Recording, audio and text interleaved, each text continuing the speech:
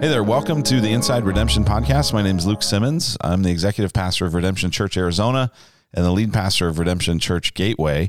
And Inside Redemption is a podcast where we try to lift the hood and take you behind the scenes and help you understand more of what's going on across and inside a Redemption Church here in Arizona. So today we have a podcast that I've been looking forward to, an episode that I think is going to be really helpful, with Joshua Butler, who's one of the lead pastors at Redemption Church Tempe, and Seth Trout, who's the executive pastor at Redemption Church Gateway. These guys are really the core of our theology team. We have a theology team that helps really initiate understanding across difficult theological issues. And so today what we're going to do is talk with them a little bit about their theological development, some of the different things and projects they've worked on, and generally what that theology team is like. And then we're going to have an extended conversation where we work through one of the articles from our membership packet on the body, sex, and gender identity. And the reason we're doing that is we have an event coming up soon after this, September 21st. And that's going to be a night at Redemption Church Tempe. And then it will also be live streamed on our Redemption Church AZ YouTube channel. And it's going to be a night really focused on dealing with these issues of the body, sex, and gender identity. It's such a huge issue in our world, and we want to provide some clarity and some equipping. And so this conversation here is really to provide some clarity about where Redemption Church stands as we talk through that document. And then that event, which will also be, the audio from that will also be posted here on Inside Redemption on the podcast channel. When we have that, that'll be more of an equipping conversation. So I'm really excited to have this conversation with these guys. I think it'll be really helpful. And Josh, Seth, it's great to have you guys. Hey, great to be here. Thanks for having us on. Yeah, well, let's start with you, Josh. You guys, I mean, it's interesting because I think both of you guys, you know, in the church, when people kind of get to theological issues, you guys tend to be the people that go, "Oh, what do you think? How did you get? How do you process this?" So I think it'd be fun to just kind of hear a little bit of your kind of almost theological testimony of, you know, how has the Lord formed you? What have been some of the significant influences? You know, what's shaped you in terms of kind of thinking theologically about the world? Definitely. Well, one big thing for me growing up was actually, I think, just the Bible as story. So my family, we were not Christians, but a friend of mine, mom's, actually gave us a children's Bible, and not like the little, you know, storybook kind, but actually like the story is pretty in depth, you know? Okay. And I was like 5, 6 years old, just learned to read, and I just fell in love with it. I just started reading it like every day, not like a legalistic, I got to, or God's going to be mad, but more like just fell in love with the beauty of the story. And so from a young age, even though we weren't in church, weren't Christian per se, like I just fell in love with the Bible and read it regularly. And I think it created a sense of like the Bible as a storyline and God's redemptive story for the world, you know, particularly the Old Testament. I was really fascinated even more by. I hardly remember the New Testament, but the Old Testament was really big. Later in college, I had this encounter with Jesus, kind of come to faith, and just this huge moment. And I'm also immersed in my study, so I didn't really have time to read theology. But I was in an environment that was pretty hostile to the Christian faith, and I found myself digging in, especially to the prophets, like really going, now an adult Bible, you know, not my kid's Bible anymore, but just diving in and really going, man, God, what do you have to say about all these things? So as a new Christian, I just kind of immersed back in Scripture. Wow, that's interesting. Yeah, like, I don't talk to new Christians in our, you know, Start Here classes and go, start with Isaiah. Totally, man. I remember like Jeremiah, he was my guy, dude. I was, you know, just immersed in Jeremiah and Ezekiel and Isaiah. And do those children's Bibles do justice to Jeremiah and Isaiah? Well, this is no longer the children's Bible. This was like the, you know, this was the adult version. How did you, I mean, just interrupting you there. How did you think to do that? Did someone advise you on that? Or did you kind of like do one of those random, you know, flip through your Bible and put your finger on a page and go, oh, this is actually kind of relevant to what I'm going through? Yeah, well, I don't know. So I was in, you know, University of Oregon, international studies major. So a lot of my, you know, professors and the folks, my friends who were very hostile to the Christian faith, a lot of it had to do with issues of justice. And I kind of had enough awareness to go,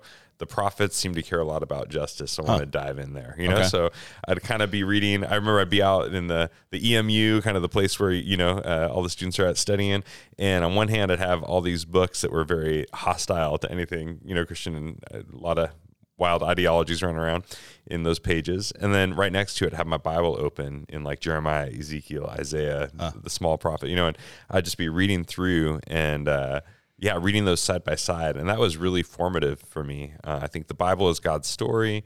God's heart for justice, his concern for the overlooked, those kind of themes.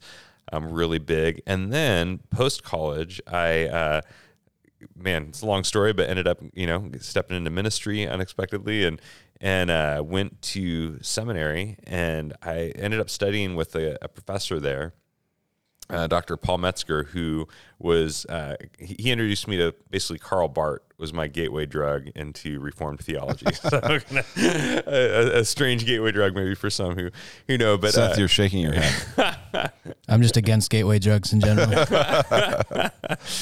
Karl Barth, Colin Gutton, some others, and that just led into this, as I mentioned, a gateway into then what later became like Kuyper and Bavinck and Reformed theology, what would often call kind of the continental Reformed theology, like European on the continent, so to speak. And it was interesting because, so I'm newer in ministry, and I was just kind of oblivious. I think most folks today that grew up in that generation with me, when you talk about like the Reformed world or whatever, like folks like Piper, Driscoll were really big names in the 2000s when I was kind of in ministry, and I honestly, kind of a Reformed theology really centered on salvation, yes, and Calvinism and the doctrines of grace, totally. And but where you were coming up was more of a full-orbed, yes, I was kind of Calvinism. Totally, I was kind of oblivious to that, not because I didn't like it, or I just wasn't really as aware of it, but. I was kind of immersed in this more of some would say like Dutch Reformed stream, and I had a bit of the Puritans in there as well. And so there was a heavy emphasis on all of life, as Alfred Jesus would say, kind of the universal scope of God's plan for restoring creation and the cosmos, and the role of the affections in the heart, and actually like the desires being captivated by the beauty and goodness and glory of God. And so from there, man, I love reading broadly. So I love reading. My wife would always joke we were on vacation at the beach and have the big theological tome with me. She's like, dude, that is not vacation reading. I'm like, it is for me. So loved on my honeymoon. I brought John Stott's commentary on Romans, and my wife was making fun of me for the same thing. So we have that in common. And that is why you guys are the Kobe and Shaq of our theology team. Yeah, and I'd say maybe two of the biggest influences. I really got influenced as well by the early church fathers early on in that season, and just reading what the early church thought and how they navigated and engaged. This was while you're in seminary. Mm-hmm. And where'd you go to seminary? Multnomah Seminary, Portland, Oregon. Okay. So Multnomah, I got really fascinated with Irenaeus, Athanasius, Tertullian, and just the church fathers as a whole, the Cappadocians, and then as well Augustine. I'd say Augustine. I know some people love him, some people hate him. I love him. He's been a huge formative influence on me theologically in a lot of ways. Yeah, those have been and throughout this time, you're beginning to pastor. You're serving in a pastoral role in Oregon. Yes. So serving in a pastoral role there, and and I'd say those were some of the major early foundation kind of formational influences theologically, and then from that launching pad, really have loved reading broadly. So I love reading Anglican, Catholic, Orthodox, kind of across the board theologically, but definitely very rooted in the Reformed tradition. What's interesting to me, even that a lot of that theological journey begins with eyes of mission. Yes. Right. You're going like, I'm hearing this from my friends. I'm hearing this from my professors. I'm hearing this from the people around me. I want to have answers for them. I want to be a blessing to them. And that seems, a significant part of your writing ministry, as well as your pastoral ministry now, as you're one of the co-lead pastors at Redemption Tempe. So, which I want to talk about your books in a moment. But Seth, let's hear your kind of what's some of that story for you, theological development. So I grew up in a relatively seeker-sensitive evangelical church and went through Sunday school. My parents are both Bible people. My mom was more of a Bible study person. My dad was more of a biblical wisdom person. It all felt very external to me. I remember growing up, and when in fifth grade, a bunch of my non-Christian friends went out and saw Passion of the Christ, and I wasn't allowed to go see it because it was violent or something like that. And then they were all telling me about the movie they saw, and I was talking to them about the movie they saw like I knew the events, and they're like, how did you know? I thought you didn't see the movie. I'm like, well, I know the events. And so it was kind of like the first time I realized, because I was the only Christian in all the classes I had growing up, basically. Like until seventh grade, I had and by only Christian, I mean only person who attended church regularly and had Christian parents. That's what I mean by Christian in elementary school. Whether you were born again or not I was almost certainly not to be, of the Lord in terms of my own, but in terms of my worldview and my upbringing. So I was pretty used to people not agreeing with me on stuff. And then throughout high school in particular, theology and the Bible was mostly a way of arguing with my LDS and Roman Catholic friends. I was right and they were wrong, and this was the instrument to assert that reality. And it felt very external. It was hardly affecting my heart, mind, soul in any way. I mean, it was affecting my mind, but certainly not my heart, soul, anything internal. And, just seeing people rebel and who weren't Christians and walk away from the faith, like, it moved me zero. It wasn't until my buddy Derek had to have open heart surgery, and I remember throwing all my cliches at him and them kind of bouncing off and not doing anything when we were sophomores in high school, that I feel like the kind of cold, calculated, cliche Christianity started to erode. And then it was right after my senior year of high school, my buddy Ethan got diagnosed with terminal cancer, and I started to see all these people throw their faith cliches at him and try to be helpful. And I remember thinking, like, there has to be better explanations out there. And so it wasn't until my freshman year of college, I was a philosophy major and a psychology major. And so I was reading all this kind of secular approach to life and death, and I started reading a ton of theology, and I began by reading Desiring God by John Piper. And I remember reading a ton of that and resonating with it and kind of going all the way into this hyper-individualistic position where I was thinking about, the role of the church is to convert people, period. But then it wasn't until, so my mom's whole side of the family is Jewish, and we grew up observing the high holidays, Rosh Hashanah, Yom Kippur, all these various things, Hanukkah.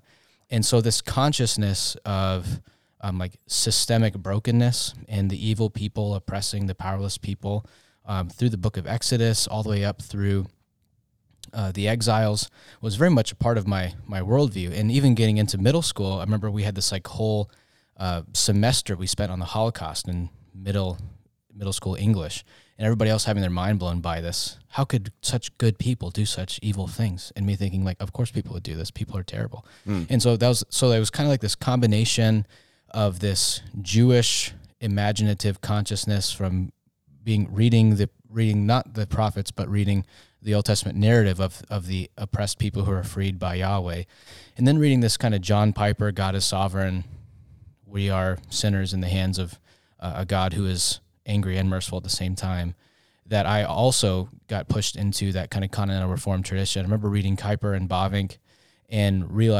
feeling like these people were giving language to the tension that I felt. Like this kind of Jesus saves sinners from going to hell, period, connected with me because it made sense of the severe depravity that I felt in my own life, and it made sense of the depravity I saw elsewhere.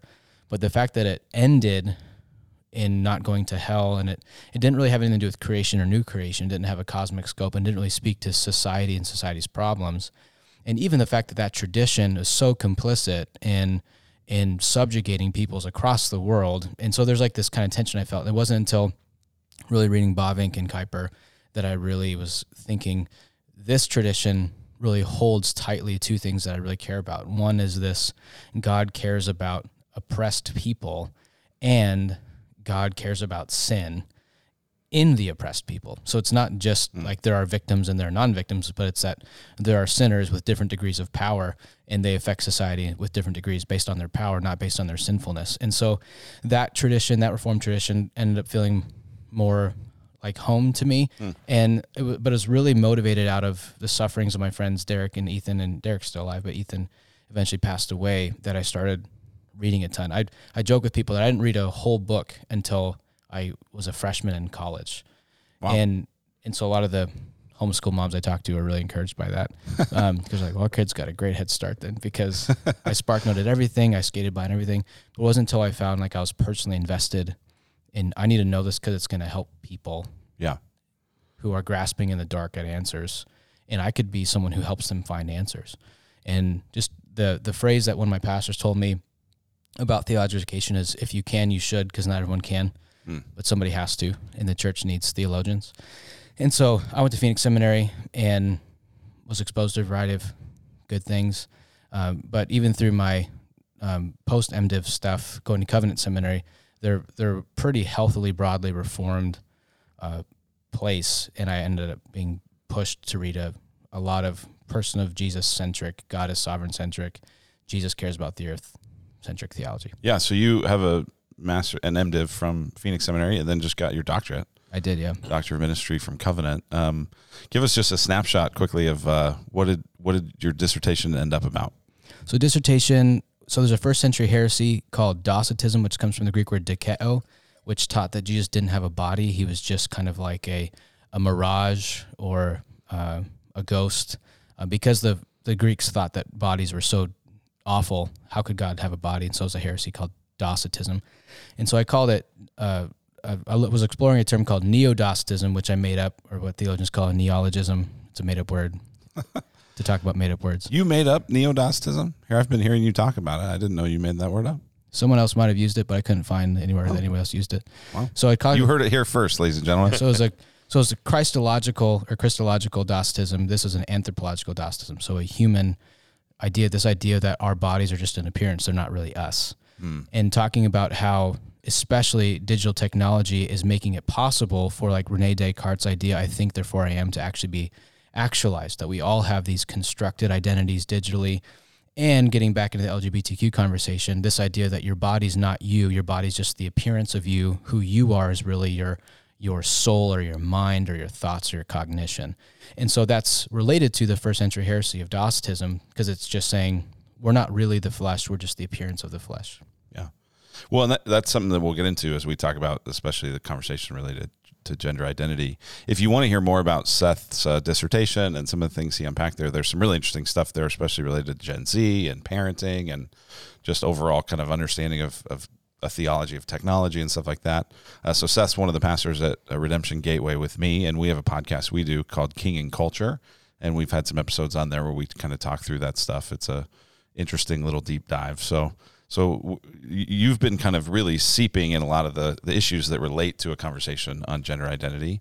And then Butler, you have been too, but let's kind of start with, you've just completed a book related to, or just completed writing it. I don't know what stage we are in the publishing at this point. But tell us about your previous books, and then tell us about the one that you just finished writing. Great, definitely. Yeah. So first two books, first one was called The Skeletons in God's Closet, and that was trying to help folks who wrestled with some of the tough topics of the Christian faith, particularly hell, judgment, and holy war, violence in the Old Testament and all. And yeah, that was a lot of fun to write. The second one was called The Pursuing God, and that one was really about grace, how it's not so much about us going out to find God, it's God coming after us, and tried to deal with some tough topics there too, like sacrifice, wrath, atonement, some of those kind of themes.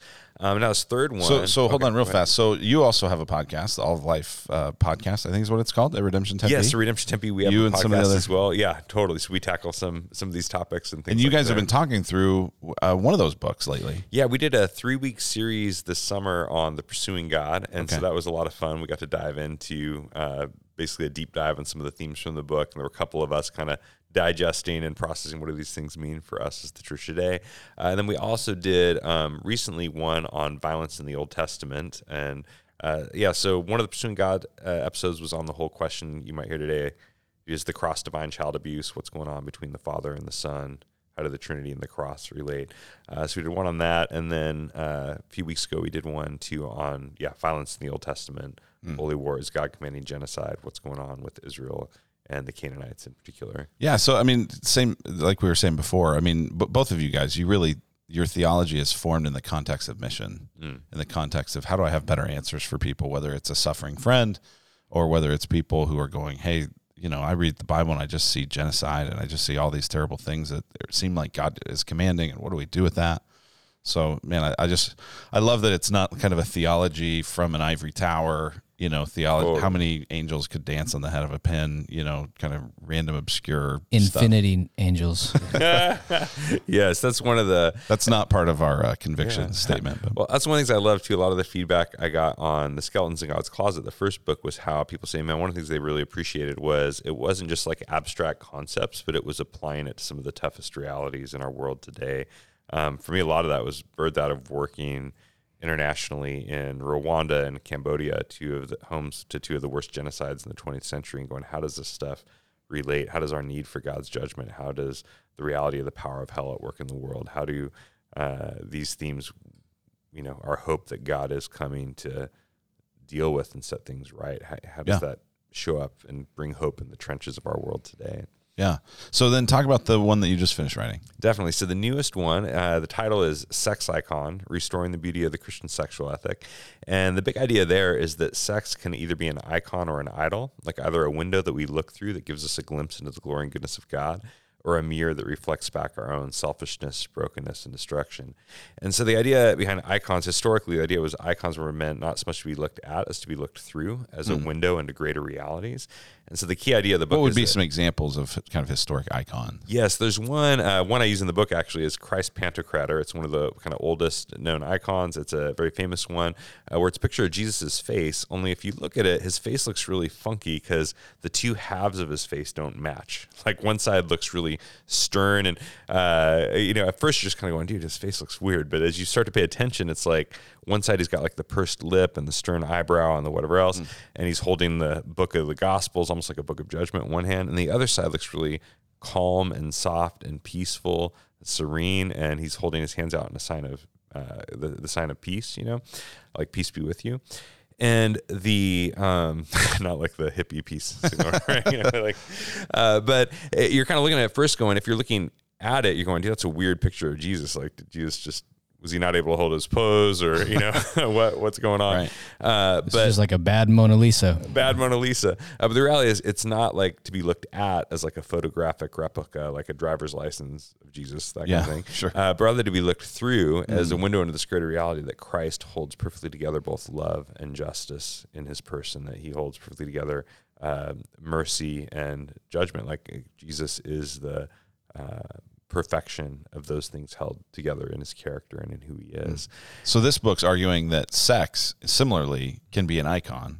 Yes. You can look through to see some greater reality. Exactly. I mean, you may say, male and female paired together at first might look like two awkwardly halves. Those two don't seem to go together, like the two halves of Jesus' face, sort of, right? They may seem awkward at first, but the reality is that God has designed sexual union as a window into these greater realities. And so in the book, we look at four main ones: at sex's window into the structure of creation, the nature of salvation, the abundance of the kingdom, and the identity of God. And so, it takes a whole book to dig into each of those. But the big picture, one of the most well-known ones that probably would be the nature of salvation, Christ in the church, right? So Sure. Ephesians 5, Paul says, this reason a man will leave his father and mother, be united to his wife, the two will become one flesh. And so he's quoting there Genesis 2, this famous verse about marriage and sexual union and all that. But then he goes on in the next sentence to say, this is a great mystery, but I'm talking about Christ and the church. And what Paul is saying is that this is about that sex and marriage and all are a window into the nature of Christ and the church. And this reality of the nature of our salvation is at its core, it's union with Christ. So, yeah. Well, I was thinking about you this summer because Molly and I, at one point in June, were walking along the beach in San Diego, and I was thinking about how I've heard you talk about how some of the most beautiful parts just in creation are when these complementary opposites or complementary others come together. Yes. And you use the example of when the sea meets the land. It's always this just wonderfully staggering place. Can you talk a little bit about that? Yeah, definitely. So the structure of creation, kind of start there looking at Genesis 1. And in Genesis 1, we see this picture of these three complementary pairs that structure our world. And so you have heaven and earth, land and sea, and night and day. And in Genesis 1, you have male and female come as the kind of the climax or the final complementary pair. But one of the things I find fascinating is that the most beautiful places and moments in creation are when those two become one. Like when the land meets the sea, kind of go into discussion of how like the shoreline, the coast is one of the most beautiful places. On Earth. You walk by there and there's just always someone just staring at it. Totally. And it's the most expensive real estate in the world is on the coast. And I think that's just the grandest example where you have oceans and tectonic continents coming together. Yeah. But even on smaller scales, like cabins are built on lakes, and the Grand Canyon we live by here, is rock carved out by water, or waterfalls are water carved out by rock. And so, the water is beautiful on its own, desert's beautiful on its own, but there's something majestic and beautiful when the two come together. And it's also a place where life is generated. Right? Like where water and land come together are places of abundance and where life can flourish and thrive. similarly, like, with night and day, they come together at sunrise and sunset. Yeah. And these are the most beautiful moments, Sure. just like an explosion of euphoria in the sky. Wow. Like how beautiful this is. Or then heaven and earth, the mountaintop has historically been sacred space, a place where heaven and earth connect. And that's this window into this greater reality of Jesus says God's kingdom. We pray as his followers, God, your kingdom come, your will be done on earth as it is in heaven. Jesus prays for the union of heaven and earth. He teaches us to long for the coming together of heaven and earth. And so all that to say that then when male and female appear at the end, they are a window into this greater reality of the structure of creation, these two that are made with and for one another.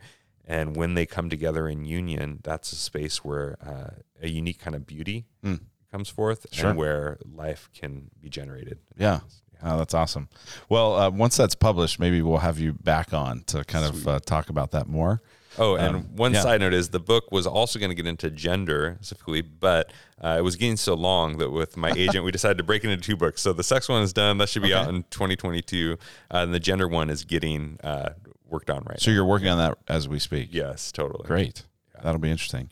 Well, let's talk. I want to get into the conversation on gender identity.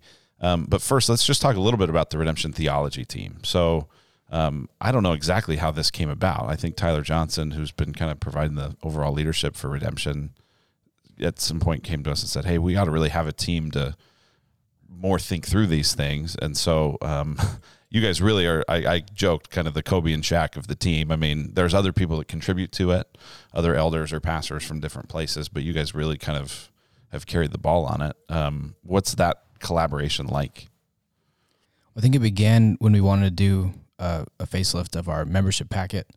And so there's been a variety of things that we felt like in our older membership packet that were overly individualistic or didn't really represent or feel like us. I came in, I've been on staff almost 5 years now.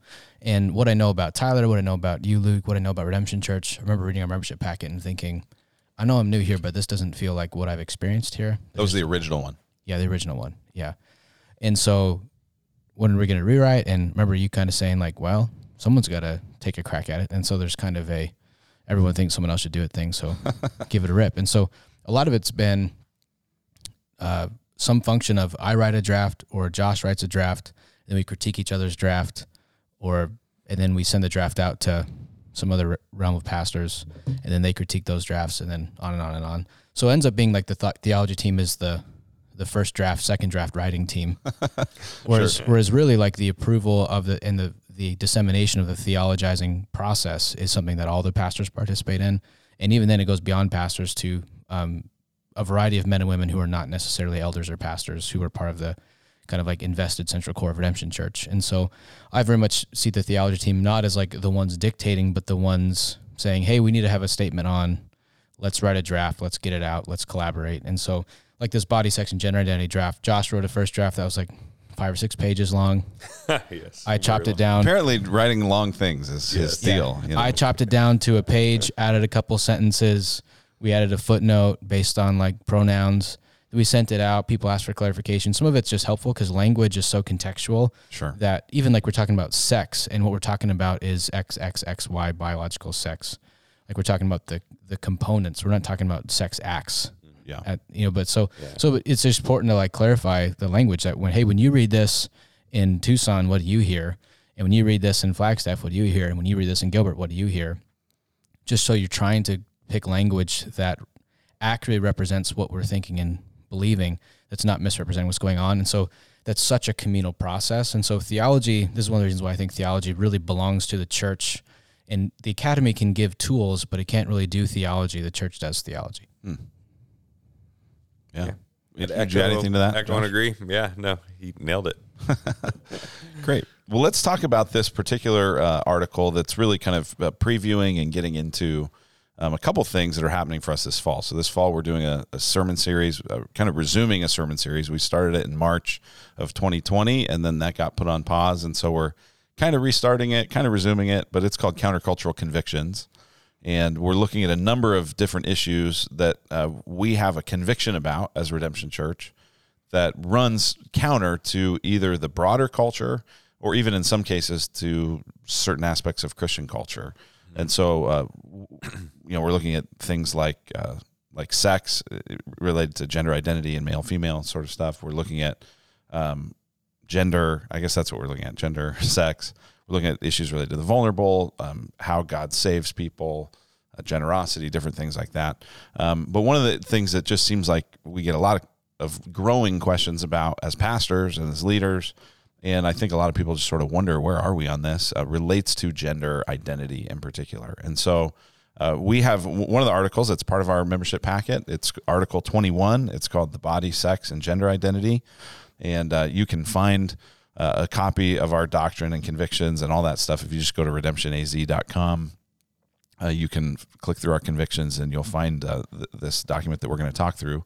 But really, this is just trying to articulate where are we at, not related specifically to the roles of men and women in the church or complementarity or versus egalitarianism or like who can do what in the church or in the home. That's not really what we're talking about here. We're talking about how did God make us, male and female?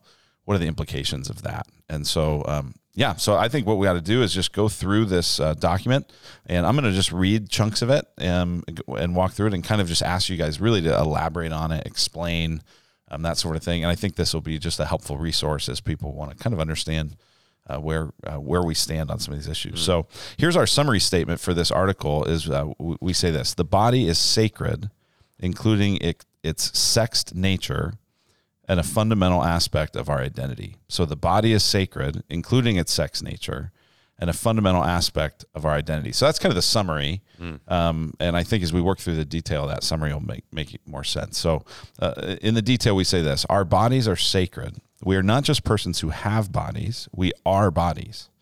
Body and soul share an integral union, mutually integral to our personhood. We are embodied souls and ensouled bodies. So that's a striking sentence to me. We're not just persons who have bodies. We are bodies. Josh, talk about that. Definitely. Yeah. So, I think it can be helpful to define terms when we're talking about this. So when we talk about sex, as Seth mentioned, what we're talking about is not the sexual union of male and female, but our sexed identity as male and female. And before we get to gender, which we're talking about in a minute, one of the things we're really trying to do in this part is to emphasize the sacredness of our bodies and how they're not just kind of an appendage. I think there's kind of a tendency today to think of the body as extraneous to the person, like your core is kind of internal, immaterial within you, and your body is just sort of a tool you have on the outside to use as you will. And I think it'd be helpful to go back to Genesis 1 here as really grounding in terms of, well, what do we even mean by male and female? What do we even mean by sex? And three things that I think we see in Genesis 1 are that male and female are biological categories, they're procreative categories, and they're iconic categories. So by biological, going in Genesis 1, God is making bodies, right? He's making the creatures of the earth. He's making the sun, moon, and stars. Genesis 1 has not yet moved to kind of the psychological, what we might call, or like internal life of the soul or the person, the material. It's really talking about the concrete nature of our physical world, you know? And so when God makes male and female, it says the climax of Genesis 1, 26, 27, God made male and female, humanity in his own image, male and female, he created them. That the picture there is that God is making male and female bodies. So male and female are a biological category that are a part of the created order, God's good created world. A second thing we see is that male and female are procreative categories in that just after, so it says God made man in his image, in the image of God he made him, male and female he made them, and just after what you might call that split into male and female comes God's blessing that says God blessed them and said, be fruitful and multiply. And so there's a strong sense in the text that the splitting, you might say, of mankind into male and female is what facilitates the blessing of procreation, to be fruitful and multiply and fill the earth, to basically have sex and make babies, and like this is how it gets done, right? So, and I think that's powerful that when male and female are procreative categories, often gets lost in a lot of the cultural discussion today. You know, like you think about, is that because it just seems so obvious, or I would I'd suggest, I think part of the reason that it gets lost today is because culturally, it's just we really undervalue procreation as being related to sex. We've kind of disconnected sex from the generation of children. It's kind of an optional add-on choice versus something inherent to Yeah, anybody who says organic it's, nature well, of the sex act, is for procreation, it's kind of like, oh, yawn. Yeah, Roll your eyes. I think there's another aspect of that too that has to do with economic idolatry. I think so much of the Marxist language that is to do with the access to the means of production, that when you're talking about participating in economic life and adding value monetarily to a society in the production of goods and services, what you're saying is the subdue and have dominion aspect of the creational mandate, which is to produce and create culture and leverage things. But there's that second aspect of fruitful and multiply. A lot of the language of even just that, the different waves of feminism have tried to talk about how we have to turn women into men economically because procreation is actually a violation of economic productivity. And so there's this desire to divorce the procreative aspects from the sexual aspects because procreation is ultimately viewed as an inhibition to economic participation. So like even in modern situations, I remember when my wife got pregnant last time, and the only way that we would get paid maternity leave is if she filed for short-term disability, which blows my mind because pregnancy and childbirth is like whatever the opposite of a disability is. Yeah. But economically speaking, it is absolutely a disability. You are less productive to society because you're having a child. And so it's not just we want to be able to enjoy sexuality, but it's also like economic idolatry that divorces sex from procreation. That's interesting. And what I'd want to say just kind of as the foundation, like what are male and female. You think about like a farmer and he's going out and he's looking at his pigs or his sheep or whatever. And when he says, oh, it's a male pig or a female pig or male sheep, female sheep, he's not talking about their internal sense of self, right? He's not going, that pig thinks it's a male pig. Or, he's talking about their procreative function. And so, and that's not insignificant. It's not everything, but it's something, know? And so I think similarly in the biblical narrative, Genesis 1, we see, we're talking about bodies, we're talking about procreative reality. Male and female facilitate that procreative function. And then the third thing, I'd suggest you said biological, procreative. What's the third? And the third one would be iconic. And what I mean by that is kind of the image of God language, that all this is wrapped up in this poem in Genesis 1:26. That's the climax of Genesis 1, where it says, in the image of God, he created man, male and female, he created them. And so, so the emphasis here is on God creating humanity in his image. And it's saying there's something about our identity as male and female that's a window into something of God, that's made to reflect something unique about who God is and the reality of our world. Yeah, that makes us distinct from the pigs and the sheep. Totally. Now, obviously, you have male and female animals too and stuff, right? So it's not, there's some uniqueness and nuance there, but there is, I believe Genesis 1 is saying there's something about God creating mankind in his image, male and female, that it's related. Our sex identity as male and female is related to our image-bearing function or capacity of representing and reflecting God well into creation. And so all those three are very, very significant, and none of them really have anything to do with, at this point yet, kind of the internal sense of self, the more psychological realities that I'm sure we'll talk about in a moment, that are often used to discount male and female identity. So they have to do with realities of bodies. And so we said in there, we're embodied souls and ensouled bodies.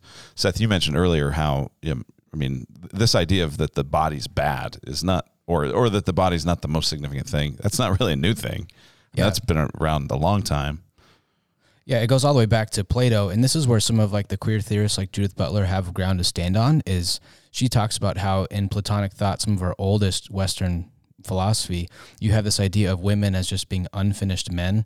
So they're defined by the absence of a penis. And so it's literally like they just didn't get all of their stuff, and so they're less than. And so that was how certain Greek philosophers thought about it. Yeah, it's how a lot of Greek philosophers thought about it. And so from Plato, Aristotle, Socrates, all these people saw biological distinctions as evidence of male superiority rather than complementarity or image of God. And so one of the things Judith Butler, who's the founder of queer theory, who I think is the founder of queer theory, one of the things that she talks about is how because of this, these biological categories have to be thrown off because they come with so much baggage, and we have to erase them and get back to them. But part of what I'm saying is, yes, we in the West, and in particular in the church, are complicit in part of this anti-body dismissal of the value of real bodies. And so we have to go back further than Plato, back to Moses, back to Adam, and see the way that God creates humans, and he gives them bodies, and that they together subdue and have dominion and are fruitful and multiplying. And so there's an inherent dignity and value. And so in our Western tradition, both economically and ontologically, in terms of being in status, there has been a subjugation of women to men on the grounds of some biological or economic productivity. And this even goes back to maybe in a different lane, but a similar way, because I grew up in the church being taught, so the only text that I remember being talked about as relates to bodies is 2 Corinthians 5:1, which talks about our bodies as a tent. And it was talked about, I think, as a means of trying to comfort students who are in puberty. They're like, hey, your body's just a tent. It's temporary. It's just temporary. Don't worry about your body. It's temporary. Yeah. And it was the message was your body doesn't matter. What really matters is your soul. But that's not biblical. That's Platonic. That is Cartesian. That is actually giving foundation for various forms of queer theory that say your body's not substantial to your identity. Your psychology is substantial to your identity. And so it was interesting seeing that tension where being told your body doesn't matter, it's just a tent, but then going into conversation about sexual ethics, and it was well, men and women go together, and men are men and women are women. I'm like, wait a minute. All of a sudden, our bodies matter when we start talking about ethics. But when you're talking about salvation, our bodies don't matter, and experiencing some of that tension. And so that's one of the reasons why, not just as a way of combating the so-called liberals, but also the church has had this kind of otherworldly, disembodied view of the persons and their salvation as well. And so are there some other ways that, just we as well-meaning Christians things we might do or things we might say that actually reveal a kind of Platonic dualism? The body's bad, the soul is good, that we may not think, we not consciously think that or, say that, but we actually are doing or saying things that kind of reveal, there's more of that in there than we think. Yeah, I remember when I even started doing CrossFit and exercising, I had multiple people at the church pull me aside and say, why are you spending all this time investing in your physical health when what really matters is spiritual health? What really matters is emotional health. What really matters is evangelism and discipleship, and you're taking all this time. And so that kind of devaluation, or even the kind of gluttony as being a sin you can't push on, or these things like that of going, hey, there's this whole realm of the body as temple that basically means you shouldn't smoke or drink, but you can eat McDonald's and drink Coke all day long, So I think there's a lot of just regard for spiritual well-being as divorced from physical well-being that reinforces some of that. Yeah. And I think that a big part of it has to do with the way we talk about salvation. Is salvation you getting the hell off of earth? Got to get out of this hellish place. Got to get out of here. Or does salvation have to do with Jesus making all things new, including you? And there's this reality that when we die, we're present with the Lord. And so there is a paradise that's promised immediately after the grave. But the real grounding of future hope is the resurrection of Jesus' body and the future resurrection of our bodies. Yeah. And so our current body in its present state is a tent in that we are in between the times of the resurrection and the second resurrection. And so the first coming and the second coming of the first Christ event and the second Christ event. And so there is an in-between state that we're existing in simultaneously in the realm of sin and death and in the kingdom of God. And so there is a sense in which we're in a temporary state right now. However, it is this body that's going to be resurrected. It's our bodies made new, not us getting new bodies, that will shape the way that we think about life and death. And that continuity between the new creation and the current creation is pretty key when it comes to Jesus not bailing on his creation, starting a new one, but Jesus redeeming his existing creation. And so it's not a start over project, but it's a make it new project. Yeah. And I wonder as well, with just influences shaping this today, online church.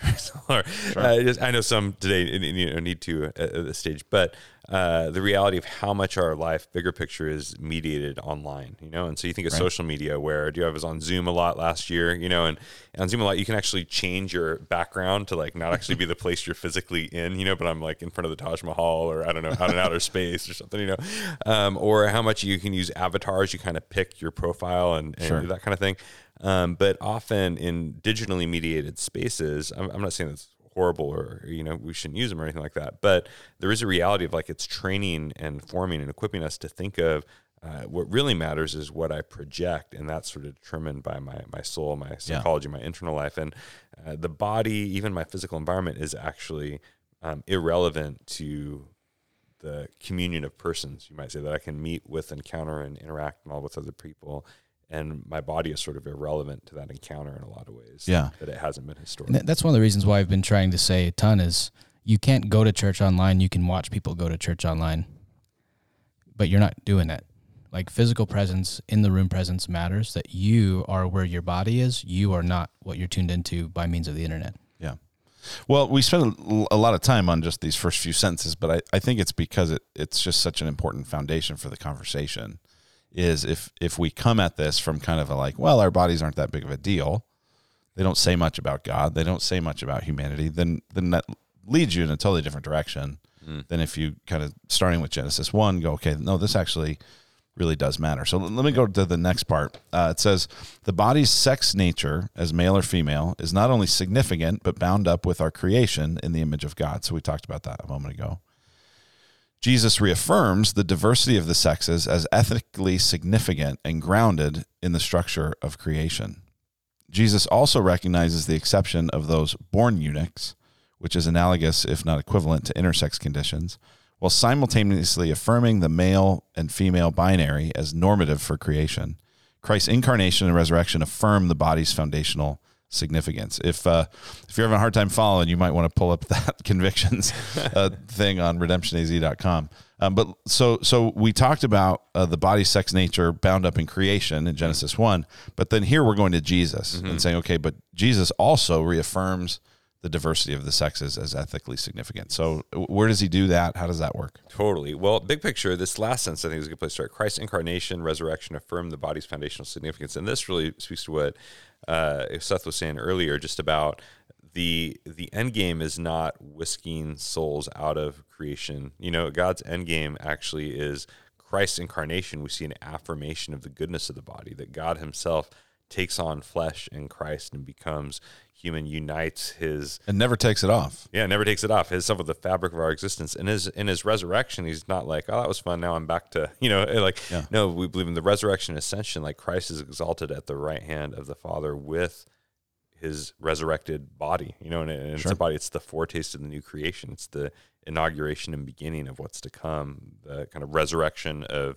all humanity and the restoration of God's creation. And so that is foundational, and just going, dude, the body again is significant and central to God's redemptive purposes. But then within here, we talk about Jesus reaffirming the diversity of the sexes and all.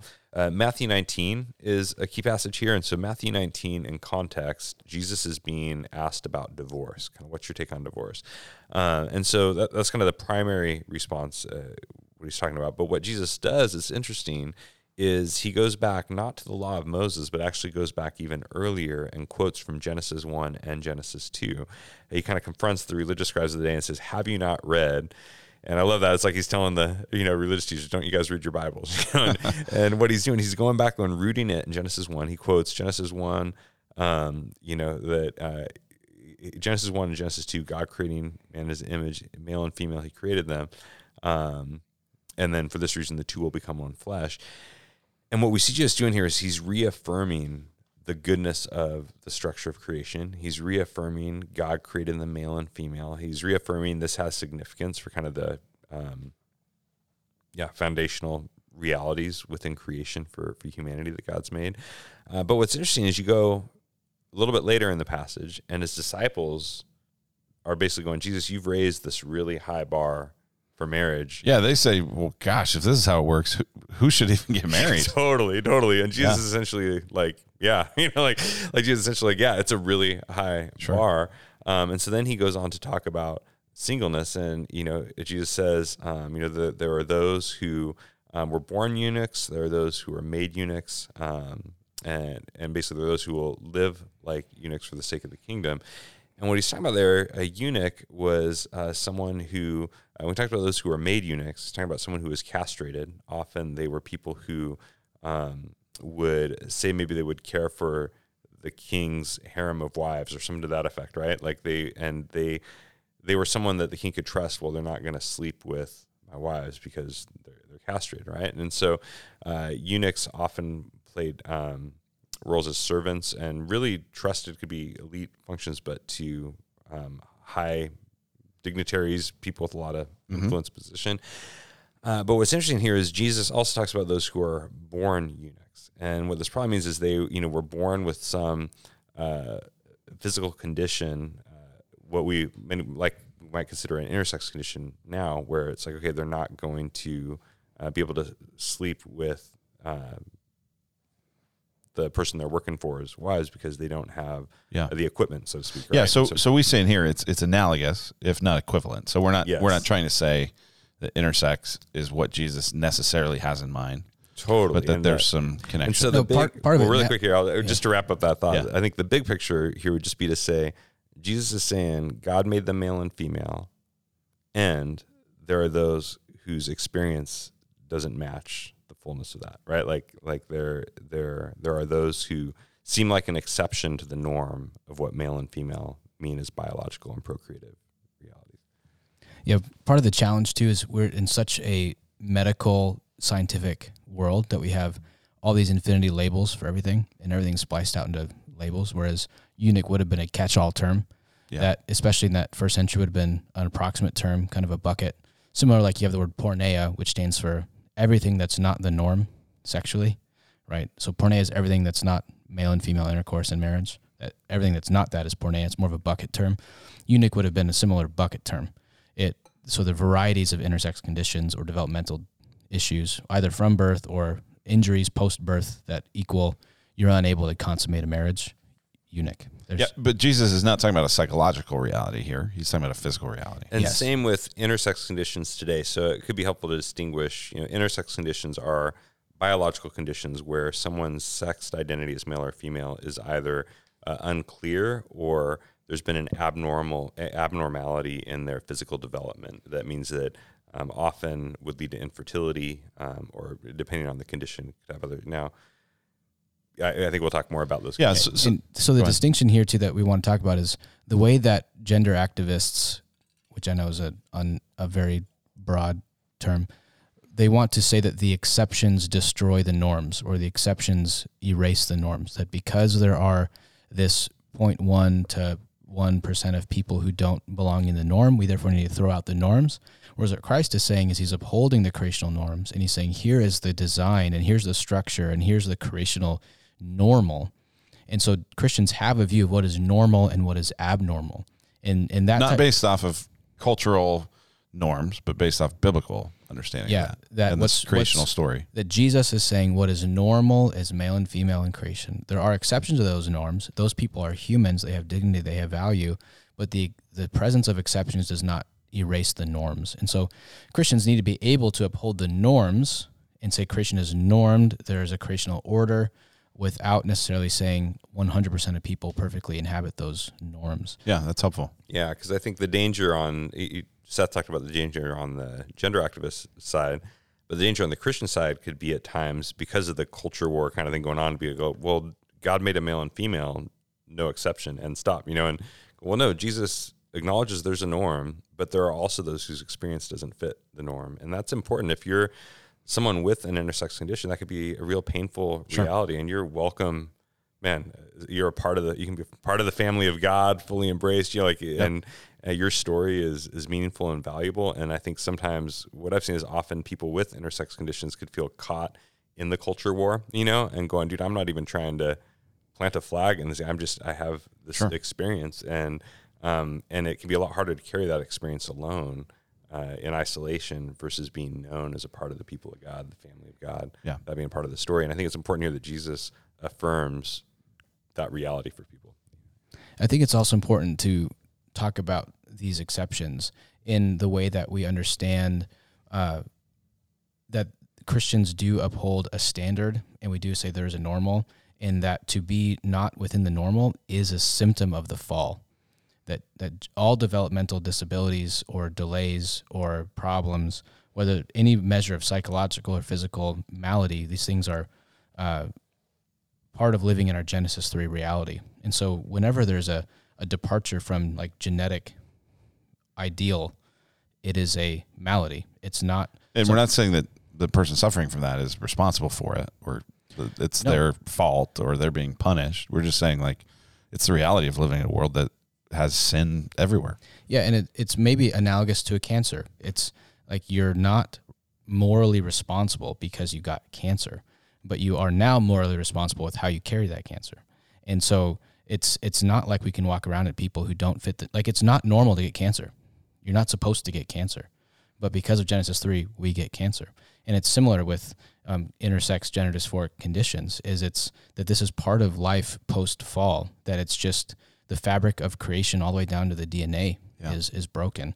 And so we don't want to uphold it as saying it's normal or it's typical, but we do want to be able to hold it and recognize that there's varieties of sufferings that all people have to carry and bury, and that may not be healed, and it may not be fixed, and it may not be solved until Jesus comes back and makes all things new. Yeah. Now, and with that, one thing I would want to supplement that with is to say that there are, because of the redemptive power of God's presence in the world, there are also, I believe, great gifts that God has to bring to his church through people with intersex conditions, with gender dysphoria. Talking about other physical conditions, I've got a degenerative eye condition that has led to blindness in one eye, and there was a fear this last year, many know, that I was going blind. But even that process and some of the stuff I had to go through, like, I've seen God work redemptively through it in ways that have been really powerful in my own formation in the life of the church. And I think sometimes there's a danger we can say, let's say if you have an intersex condition, there can be the danger of going, it's only a bad thing as a result of the fall. Whereas there's also a reality that I believe there's a reality of what God can do in our own formation through that process and the gifts he can bring to his people through those things that I think could be really powerful as well. Yeah. It's great. So far we're saying bodies are sacred because of how God made it in Genesis 1, the creational reality. Jesus reaffirms that. And then we go to the next paragraph. Third paragraph says this: followers of Jesus ought to identify in accordance with our bodily sex, not present ourselves in ways that will intentionally introduce confusion as to our identity as male or female, and not seek to alter our body's sex through hormone therapy or sex reassignment surgery. So here we get a little bit to the so what, is to go, okay, if this is the creational reality that God made and that Jesus reaffirms, then we ought to identify in accordance with that sex. So is this basically saying, like, if you're a male, if you're a biological male, you shouldn't try to present yourself as a female or vice versa? Yeah, this is pushing back on that Platonic idea that the body is a prison. Part of what we're saying is the body is fundamentally not a prison. Even the body, when it's not the way it's all the way supposed to be, it's not a prison. It's a blessing. And that to be embodied is to be in the image of God, to have fellowship with the incarnate Christ. And whether your eyes, your legs, your genitals aren't working, bodies are fundamentally blessings, even though there may be curses in the midst of them. And this is kind of where we're crossing the line into some of the gender conversation rather than the sex conversation. And that even in the book of Deuteronomy, it talks about wearing men's and women's clothing. Women wear women's clothing, men wear men's clothing. And that this idea of gendered clothing goes all the way back to the Old Testament. And the part of the message there is that to be a female is a blessing, to be a male is a blessing. We want to be okay with the fact that God has blessed us with this sex/gender or that sex/gender, and recognizing that confusing people is not helping them. Yeah. And that actually, like, deceit is a form of lying, which is sinfulness. Yeah, it feels like a key phrase in there was that we will not present ourselves in ways that will intentionally introduce confusion as to our identity as male or female. Yeah. My 4-year-old son, sometimes we'll be watching, I love music, and we'll watch some band on YouTube or just whoever, anywhere, and he'll go, "Hey, that guy has earrings.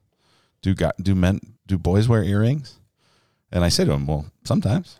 Like, we're not going like, well, normally earrings are things that women wear, and so men can never wear earrings. But if a man was wearing earrings in order to try to present himself as female, we'd go, okay, now that becomes more problematic. Yeah. And we'd be really foolish not to admit, and this is the thing, like, God's not stupid. God understands that the ways that men and women present themselves varies across cultures. So this is where the parts of gender that is culturally derived is just totally true. Like, I was watching TV the other day, and I saw this male who had braids in his hair and makeup on and long hair and wearing the skirt, and it was William Wallace in Braveheart.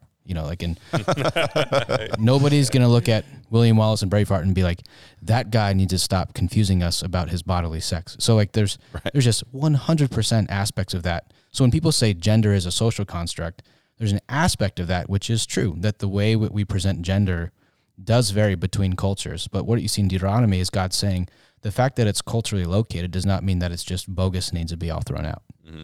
Yeah, and I see there's three things in this paragraph that we're particularly talking about. One is identity, the second one is clothing or presentation, and the third is like hormone therapy and surgery and all, like altering the body. So on the first one, identity, we're really talking about, say like with your pronouns and how you identify yourself, that as followers of Jesus, we believe that, we should not seek to identify ourselves. If I'm a male, I don't refer to myself as a female, or I don't change my pronouns, those kind of things. But then when we talk about... and we'll talk more about the pronoun issue. We'll talk more about that in a little bit. In a little bit. We talk about clothing or presentation, as Seth mentioned, that's that's going to vary across cultures, what those expectations are, but recognizing and respecting that we are embedded within cultures, and we want to, live accordingly. And there is a lot there. There's probably room for discernment. We're talking about intention, but we're not intentionally seeking to present ourselves as the opposite sex, biological sex. And then the third area there has to do with hormone therapy and sex reassignment surgery, and there we're really talking about, if I'm a follower of Jesus, we'll talk more about gender dysphoria in a moment, that there are some real extreme conditions, and there is some conversation within different circles around what's appropriate, what's not. But we do believe that as male and female, we are not to try and alter our bodies to transition from male to female or vice versa, an attempt to do that. Yeah, one thing that I don't think we really address in here specifically, but I'd be curious kind of your pastoral instinct and theological instinct is, what about for folks that have already gone there, right? Yes. They've already had the sex hormone, the hormone therapy, they've had the reassignment surgery, they're maybe living in a transgendered identity, and they come to faith, or they experience conviction of the Holy Spirit and go, wow, this isn't in line with my bodily created sex. What would we say there? Yeah, I tend to look at that a lot like many missionaries when in encountering like polygamous cultures. I think of it as kind of an analogy or similar, where it's not like, okay, you came to Jesus, get rid of all your wives. Like there's a realization of like, there's an embedded cultural practice that it's actually could do more damage or destruction to just try and overnight like overhaul that, and so often the posture with many missionaries is recognizing, okay, as people come to Jesus, there's a long-term call and trajectory for what transformation will look like, but not an overnight expectation, or even in some situations, they may find themselves, okay, live faithfully within the place that you're in when Christ found you, So I think similarly, for people who have already had, particularly sex reassignment surgery and hormone therapy, some of the challenges can be, it can be extremely expensive to reverse. We're talking about $100,000 a rep, so really expensive. It can be also extremely draining emotionally, psychologically, what it does to the body to have to go back to that. And so now there have been stories I've heard, people whose voices I've heard, where they encounter Jesus, and maybe it's a year, 2 years, 3 years into their journey, they go, actually, I do want to reverse course. And stories where, friends who are Christian families said, okay, we're going to take you in, we're going to care for you. Their church actually helped cover some of the financial cost of the thing, and we're going to care for you and give you a room in our home for a year as you're going through this process and all. And but just recognize that's a really high bar, and I think for those who may want that, I think it would be powerful as the church to wrap around them and support them through that. But I think we should focus more on someone encountering Jesus, being discipled and growing in Christ, and then letting them weigh with discernment the decision they want to make. And to be clear here again, flexibility. Yeah, in this conviction article, we're not trying to say here's exactly how that should play out. There's probably a great deal of wisdom and medical help and pastoral and psychological and lots of other sorts of factors that would come into play. So here's the next paragraph. We say this: we recognize some of our members are born with an intersex condition, a biological reality. We talked about that a bit. And others experience gender dysphoria, a psychological reality. Both of these are real and can be painful. If this is you, you are loved by God, created with dignity, value, and worth, and an invaluable part of God's world and church. We want to walk with you, love you, and serve Jesus together. as a church family where there are no second-class citizens, only image bearers who are members of Christ's body. So we talked a little bit about our desire to come along and be a blessing to and a place of comfort and support for folks with an intersex condition. It seems like what we're encountering numerically probably far more is folks experiencing gender dysphoria. And that seems to be on the rise, and maybe especially among younger folks, but not necessarily limited to that. So this is really just trying to express our heart for folks dealing with that real and painful reality. Seth, I think there's probably some Christians of a more conservative or a more kind of fundamentalist stripe that go, it's all just made up, and this gender dysphoria, that's not really a thing. What would you say is the difference between gender dysphoria and taking on a transgender identity? So gender dysphoria, so just the word dysphoria means like dissonance or pain, psychological pain. And it's just this internal feeling of I don't totally love my physical body. If anything, I probably prefer the other body, especially when it onsets in the early developmental years. There's this sense of incongruence between how I feel I am versus what I look like I am. And it's not totally dissimilar from the pains of puberty. It's just much more acute and located in a sense of disconnection from what's changing in my body, especially through pubescence, is not the way I want it to be. And a lot of people suppress those things and they come out later on in life. But a lot of it, when you talk to folks who have gender dysphoria, a lot of it comes from this real disconnect they feel from gender stereotypes and the way they don't fit them. Especially when you talk about little kids, like 8, 9, 10-year-olds who have gender dysphoria. A lot of it is they don't live in line, they don't fit the gender stereotypes. And so a lot of like the way that Christians in an unhealthy conservatism want to say like no, blue's a boy's color, which is not a Bible verse, and then you have a girl who likes blue and it's like, oh, well, maybe, right. and so that when we kind of buy into these rigid stereotypes, we're actually creating dissonant experiences. And especially in a cultural moment where people feel so pressured to self-define and self-direct and self-determine, that part of the way that you are taught to individuate from your parents is to come up with a set of labels for yourself. And whether it is pick your gender, pick your school. So the choice anxiety that students face, especially the next generation faces, is really crippling. And this, especially you have like this kind of thing describing like the rapid onset gender dysphoria, where you have a subset, a group of kids all at once come out as non-binary or trans or as having gender dysphoria. And you see this like grasping at a sense of self in people who have not yet found a sense of real stable grace-based identity in Christ, and they're looking for stuff. And so when I talk to folks with gender dysphoria, I mostly see sufferers who are going, who am I and how am I and how can I have a place to stand in this world, and grasping at labels for it and hoping to try to find hope. And I think that so much of our population just is plagued with a general dysphoria of anxiety and depression. There's just malady upon malady, and trying to find explanations for why they're suffering and why they're feeling incongruent with their bodies and why it's difficult and why they don't fit in society. And every new generation comes up with a new set of labels for that. And that's part of what's happening here. Yeah. And I don't want to say that, because I think gender dysphoria and intersex conditions have been in our population for forever, but I think a lot of the rapid uptick in it has a lot of related to youthful angst. And I don't want to say every person who is experiencing gender dysphoria, it's related to youthful angst. A lot of non-youthful people experience gender dysphoria in an enduring long way.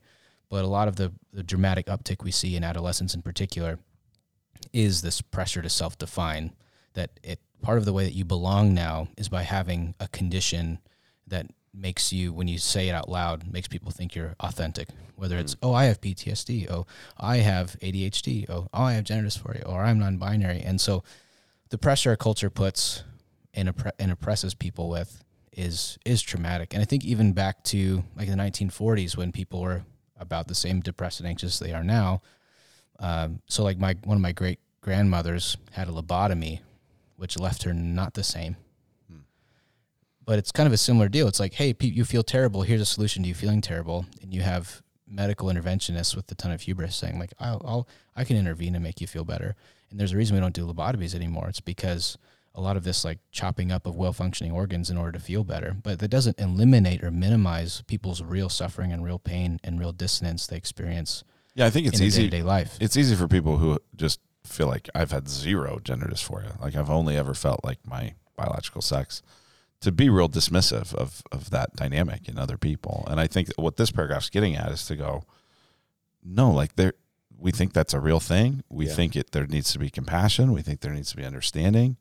I remember listening to some podcast episodes by Preston Sprinkle has a podcast called Theology in the Raw, where and I'm not endorsing everything about that podcast necessarily, but where he is talking with a lot of people dealing with this, and you listen to it and you're just brought to tears as you listen to these experiences of confusion and suffering and loneliness and feeling like, man, I just don't know where I fit here. And so we want to have the heart of compassion in that.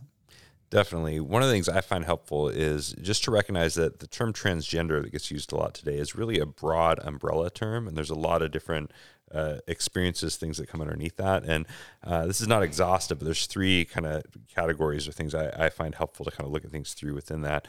When I think of gender dysphoria, I'm particularly thinking of really extreme dissonance, like it's a psychological condition. It's in what's called the DSM-5, like the American Psychiatric Association, for this extreme dissonance and feeling of incongruence. That's when you listen to people's stories who experience this, it can be extremely debilitating and ongoing and long-term, and just, man, my heart just goes out. And I believe that, so I like to think of this category as the suffering, and I believe that Jesus brings compassion for the suffering, for those who are suffering from a real condition of gender dysphoria, that we as the body of Christ want to wrap around as church family and just go, yeah, we're with you. We want to know what your experience is like. We want to walk with you. We want to support you. We want to love you in that. Then there's a second category that I think Seth was speaking to, which is what I'd call more the confused. And some might not like that I use the language confused for that, but I think today where he's talking about, there is this broad uptick where sometimes the language of gender dysphoria can still get used for that, but it feels like it's more, it's often people self-diagnosing or self-limiting, and it feels a bit like the concept creep, where if I can use that language, it can validate this experience. And increasingly what I think we see with a lot of the rapid rise in people identifying, particularly among younger generations today, is, as Seth said, there's often a sense of like a stereotype of what it means to be a real man or a woman. And so because I don't meet that stereotype, or because sometimes I fluctuate between them, or because, I must not be truly male or female, that's going to fluctuate depending on, and there I believe Jesus brings clarity for the confused and going like, you don't have to meet a stereotype. Yeah. Well, actually the next paragraph is going to talk about that very thing. Totally.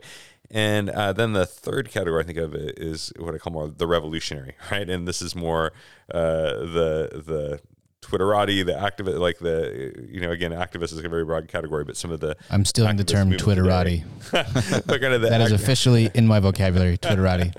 But kind of the we learned two new words: neo-Docetism and Twitterati. But kind of the activist mindset that says because these experiences exist, we need to deconstruct male and female. Just going, no, that's just not true, And I, at one level, I think there's a confusion of categories here.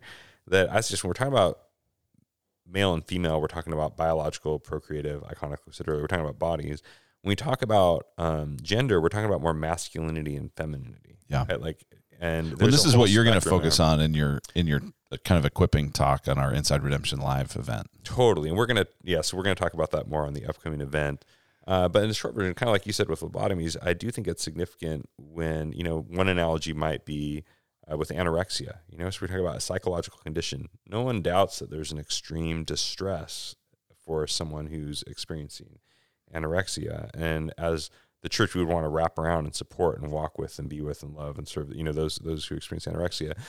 But on the same hand, we would recognize, hey, the core issue though is not with the body, it's psychological, and so we wouldn't want to tell the person struggling with anorexia, like, yes, you're too fat, let me help you more, or Sure. We would not, right?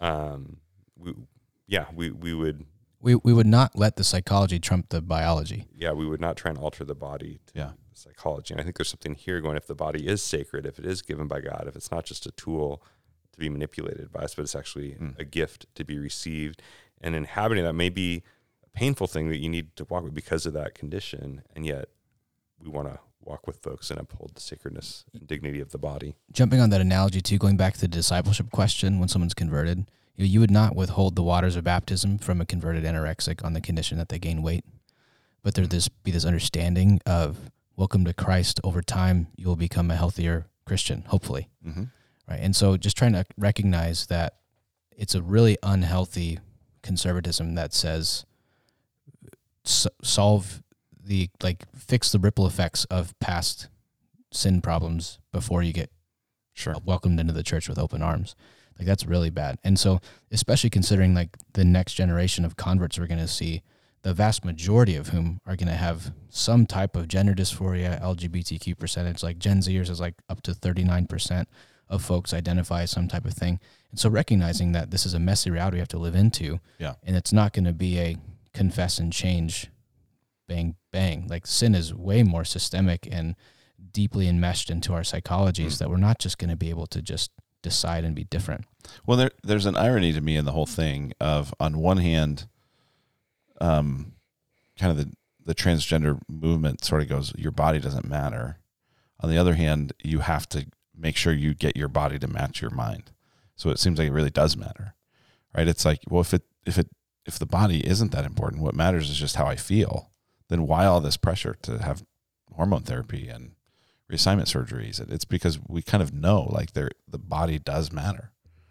Well, I think a lot of it's related to the increase in technological idolatry as well, that if your body is viewed as just like a piece of clothing that you can alter through technological intervention, like, to give them kind of from their perspective, it's like, that's great. If your heart isn't functioning and you could put a pacemaker on it, why would you not do that?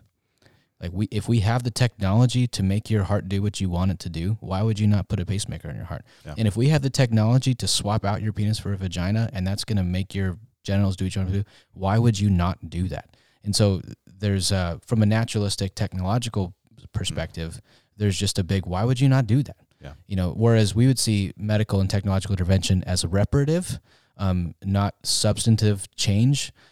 So I think that's one of the temptations, is to extend the limits of medical intervention to not just be reparative, but to actually make it interventionist, and you're altering well-functioning organs. And so trying to understand, like, from a naturalistic framework, if changing out your body parts is like changing out your shirts, why would you not do that? And how dare you tell me, like, if it'd feel like if someone came to you and was like, don't get a pacemaker because God didn't put a pacemaker there. You're like, you're an idiot. Get away from me. So that's just the way that LGBTQ folks hear that language. It's like, why would you not do this? Like, well, who cares about any of this? And so, so just trying to get into the mindset of where they're coming from. All right. Well, we've got a couple more paragraphs, then we want to talk about the footnote, which relates to pronouns. So the next paragraph says this: while our conviction is that gender should be understood within rather than in addition to one's biological sex, there's great flexibility in how one expresses their gender, so long as one is not deliberately seeking to identify or present themselves in opposition to their bodily sex. King David was a real man when he wrote poetry and played the harp. Deborah was a real woman when she led Israel into war. Jesus wept over Jerusalem like a mother hen, Matthew 23:31. The woman of Proverbs 31 buys property, runs a business, has a strong back, and provides for her family. So here we're just kind of getting into some of those gender stereotypes and saying just because it's a cultural gender stereotype isn't definitive. Yes. So when we're talking about these gender stereotypes now, we're talking not about our bodies, but we're talking about how you express that kind of within your society, within community, within all that. And what we find in Scripture is loads of flexibility. Again, I'm going to talk about this a lot more in the upcoming night that we have coming up on September 21st. But big picture here would be, the case I want to make is that the Bible resists gender stereotypes, but it affirms gender archetypes, which is basically saying, as we just kind of read in that passage, we see loads of examples where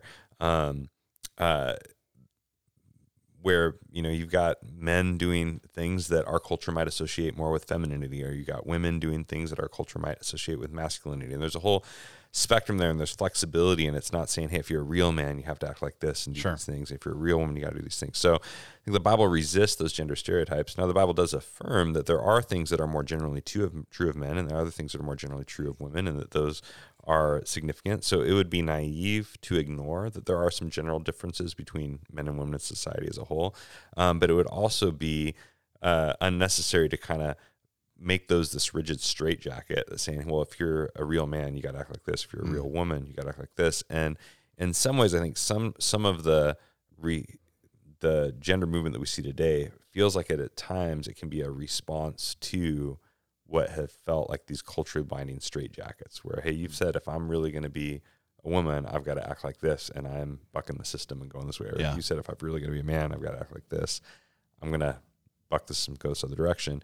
And I think there's a lot of great freedom when we actually realize, dude, the Bible doesn't say you got to live like a stereotype, you know? And I've talked to a lot of followers of Jesus in our church body and elsewhere who've said, man, the freedom that came kind of growing up, I had this, whether it was explicitly told to me or whether I just kind of absorbed it from society, but I had this sense that, man, if I'm going to grow up and be a real man or woman, I've got to act this way. And the freedom that came in the gospel, realizing like, oh, I don't actually have to meet a stereotype and I'm still actually truly male or truly female.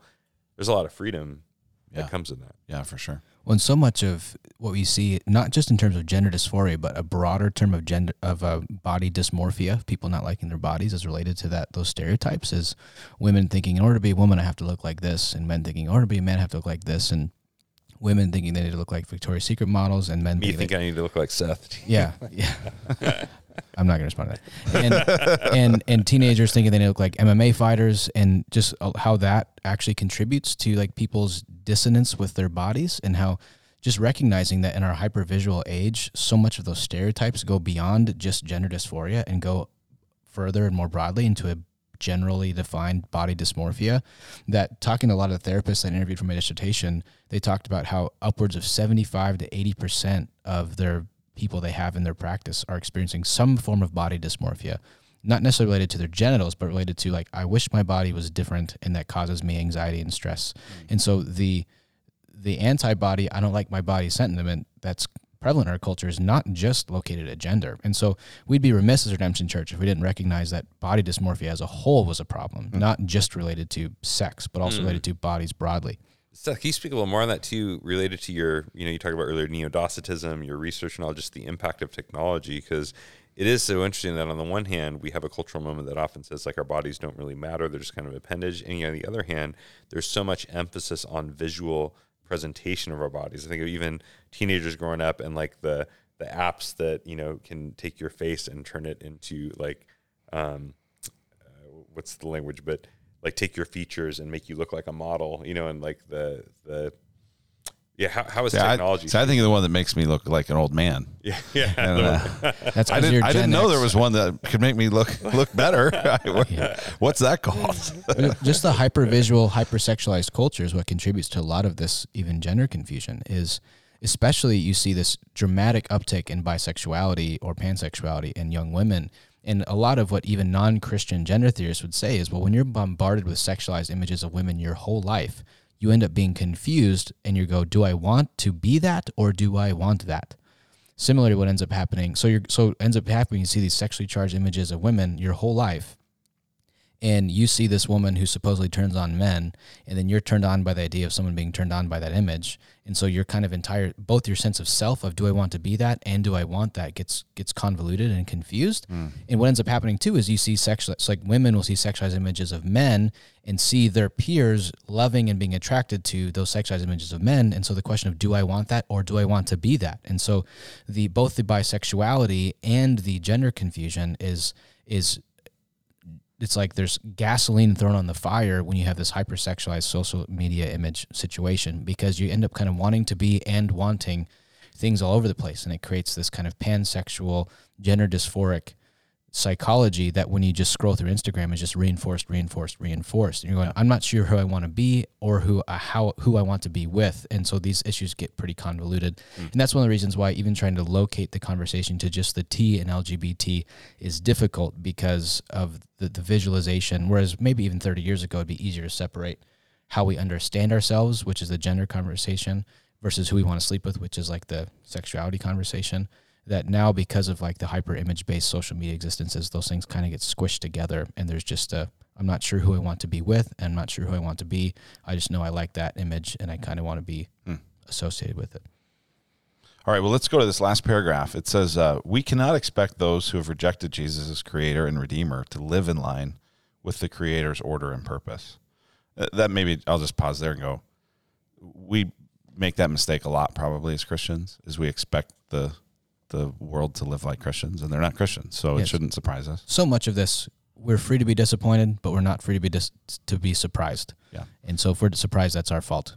Well, and one of the verses we have mentioned on this page is 1 Corinthians 5:12 and 13. For what have I to do with judging outsiders? Is it not those inside the church whom you're to judge?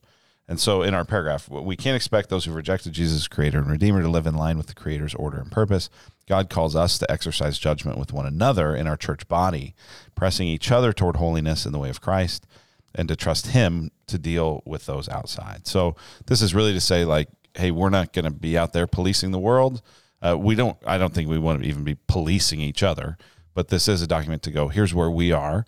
And as people decide to covenant with us as members and as partners in ministry in our churches, this is how we're viewing this issue. Definitely. I think one challenge for this conversation for many Christians is this feeling like, well, if I hold to, a Christian ethic in this regard, like I'm going to have to become judgmental towards my neighbors or towards those who are different or my coworkers or that kind of thing. And in terms of the play out of this, what we're really doing is calling us as the church, as the body of Christ, to faithfulness towards Jesus and in terms of how we live this out. But that the expectation is not that I'm then trying to convince my neighbor to do the same thing, when the real issue is we're not sharing Jesus as a foundation at that point. And I think of some folks who have come to me in the past and have said, hey, I'm interested in exploring Jesus, but I want you to know, like, I'm trans, or I'm gay, or I'm LGBT, that kind of thing.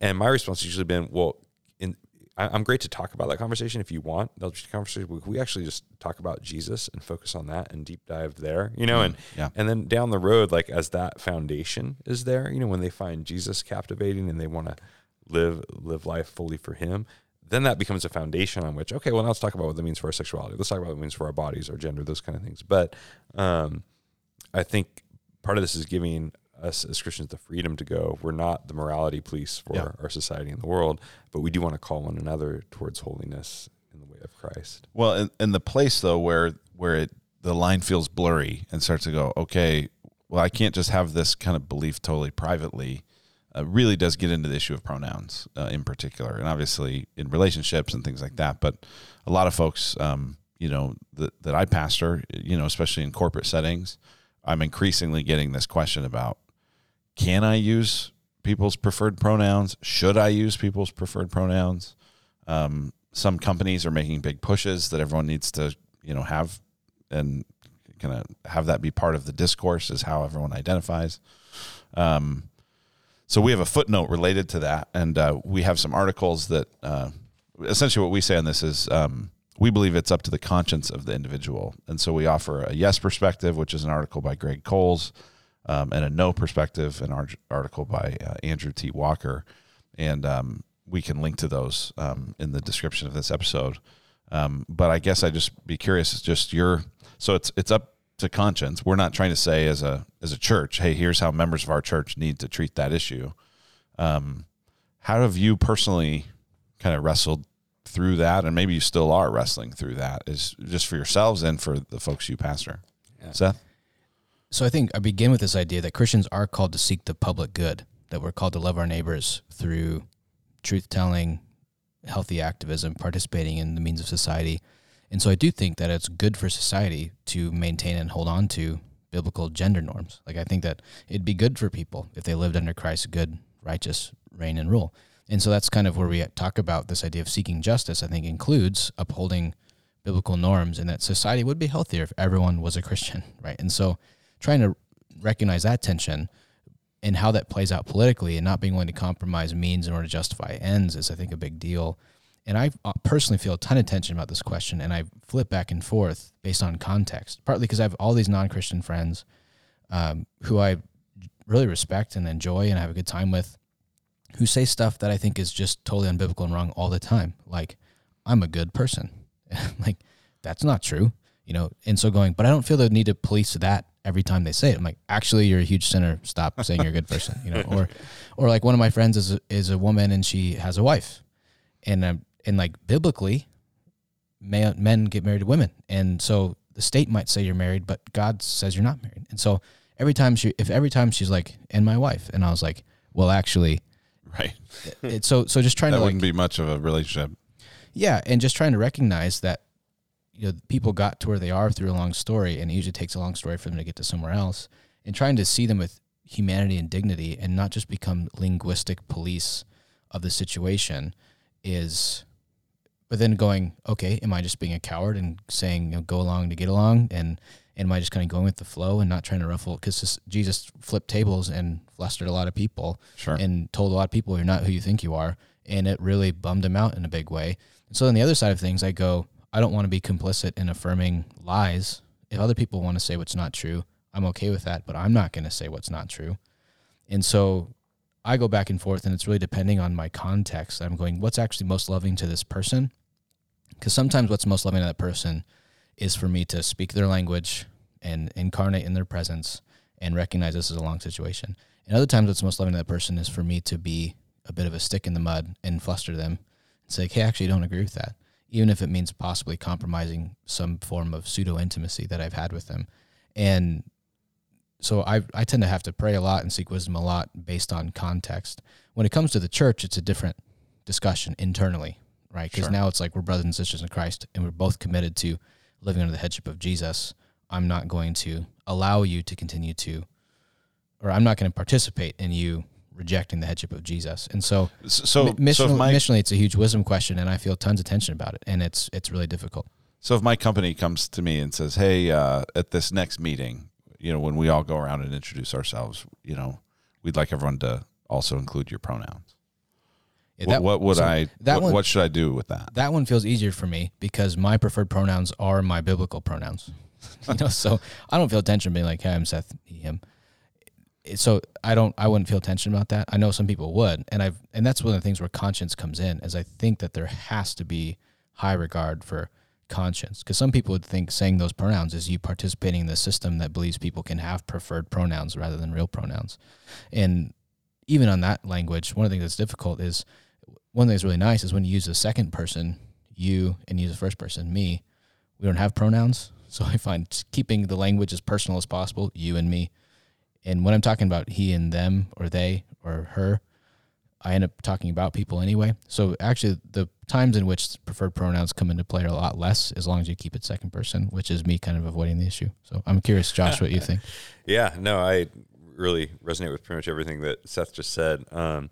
Two categories that I found helpful, that those who kind of go back and forth in this, we'll talk about, you have kind of the truth paradigm and the hospitality paradigm.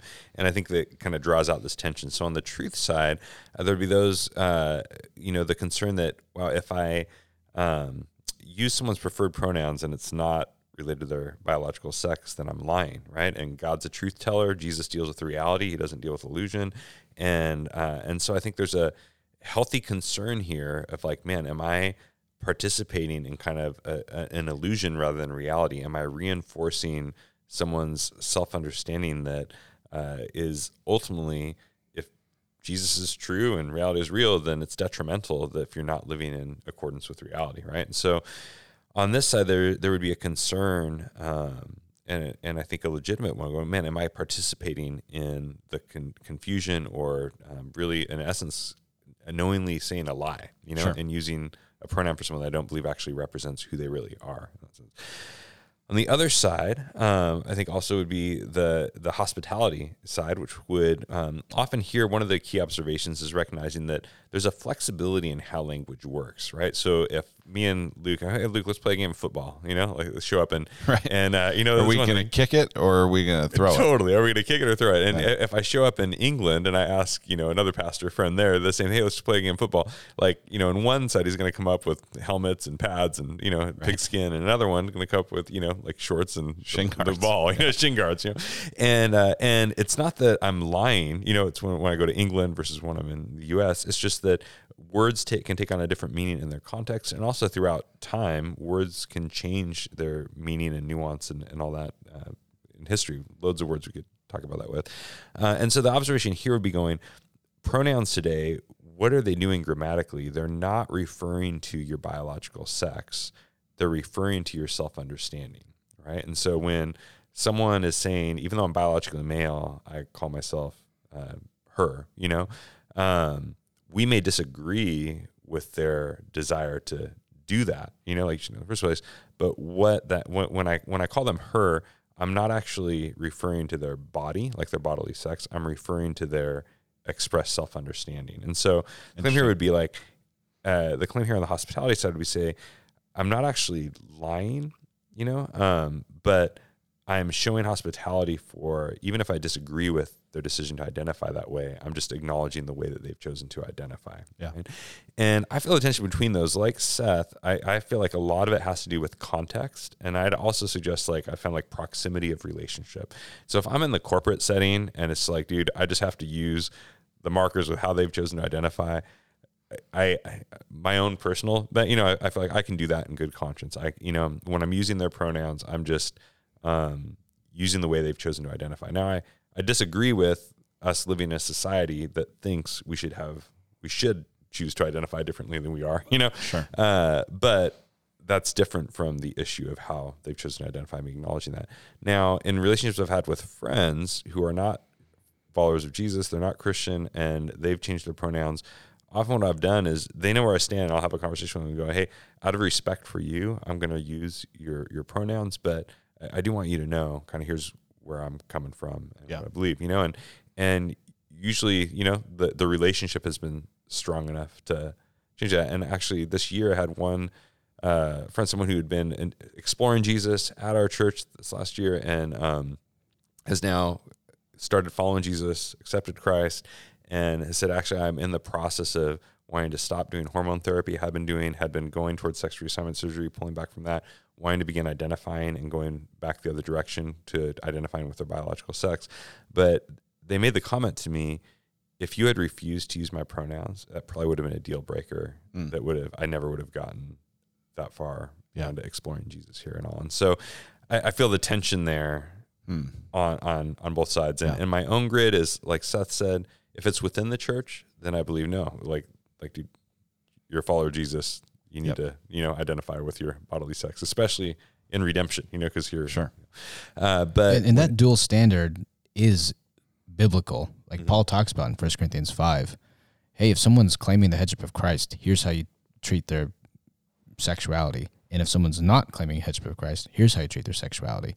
Yeah. So that might feel like a dual standard because it literally is a dual standard, but it's a biblical one. So just expressing that tension and living in that is, I think, this feels like more of a tension to live in than a problem to solve as relates to missional engagement with our loved ones. Totally. And in that 2 Corinthians 5, Paul says, if I was talking about the world as a whole, you wouldn't have any friends. You'd have to disassociate from everybody, right? Where he's talking about sexual immorality there.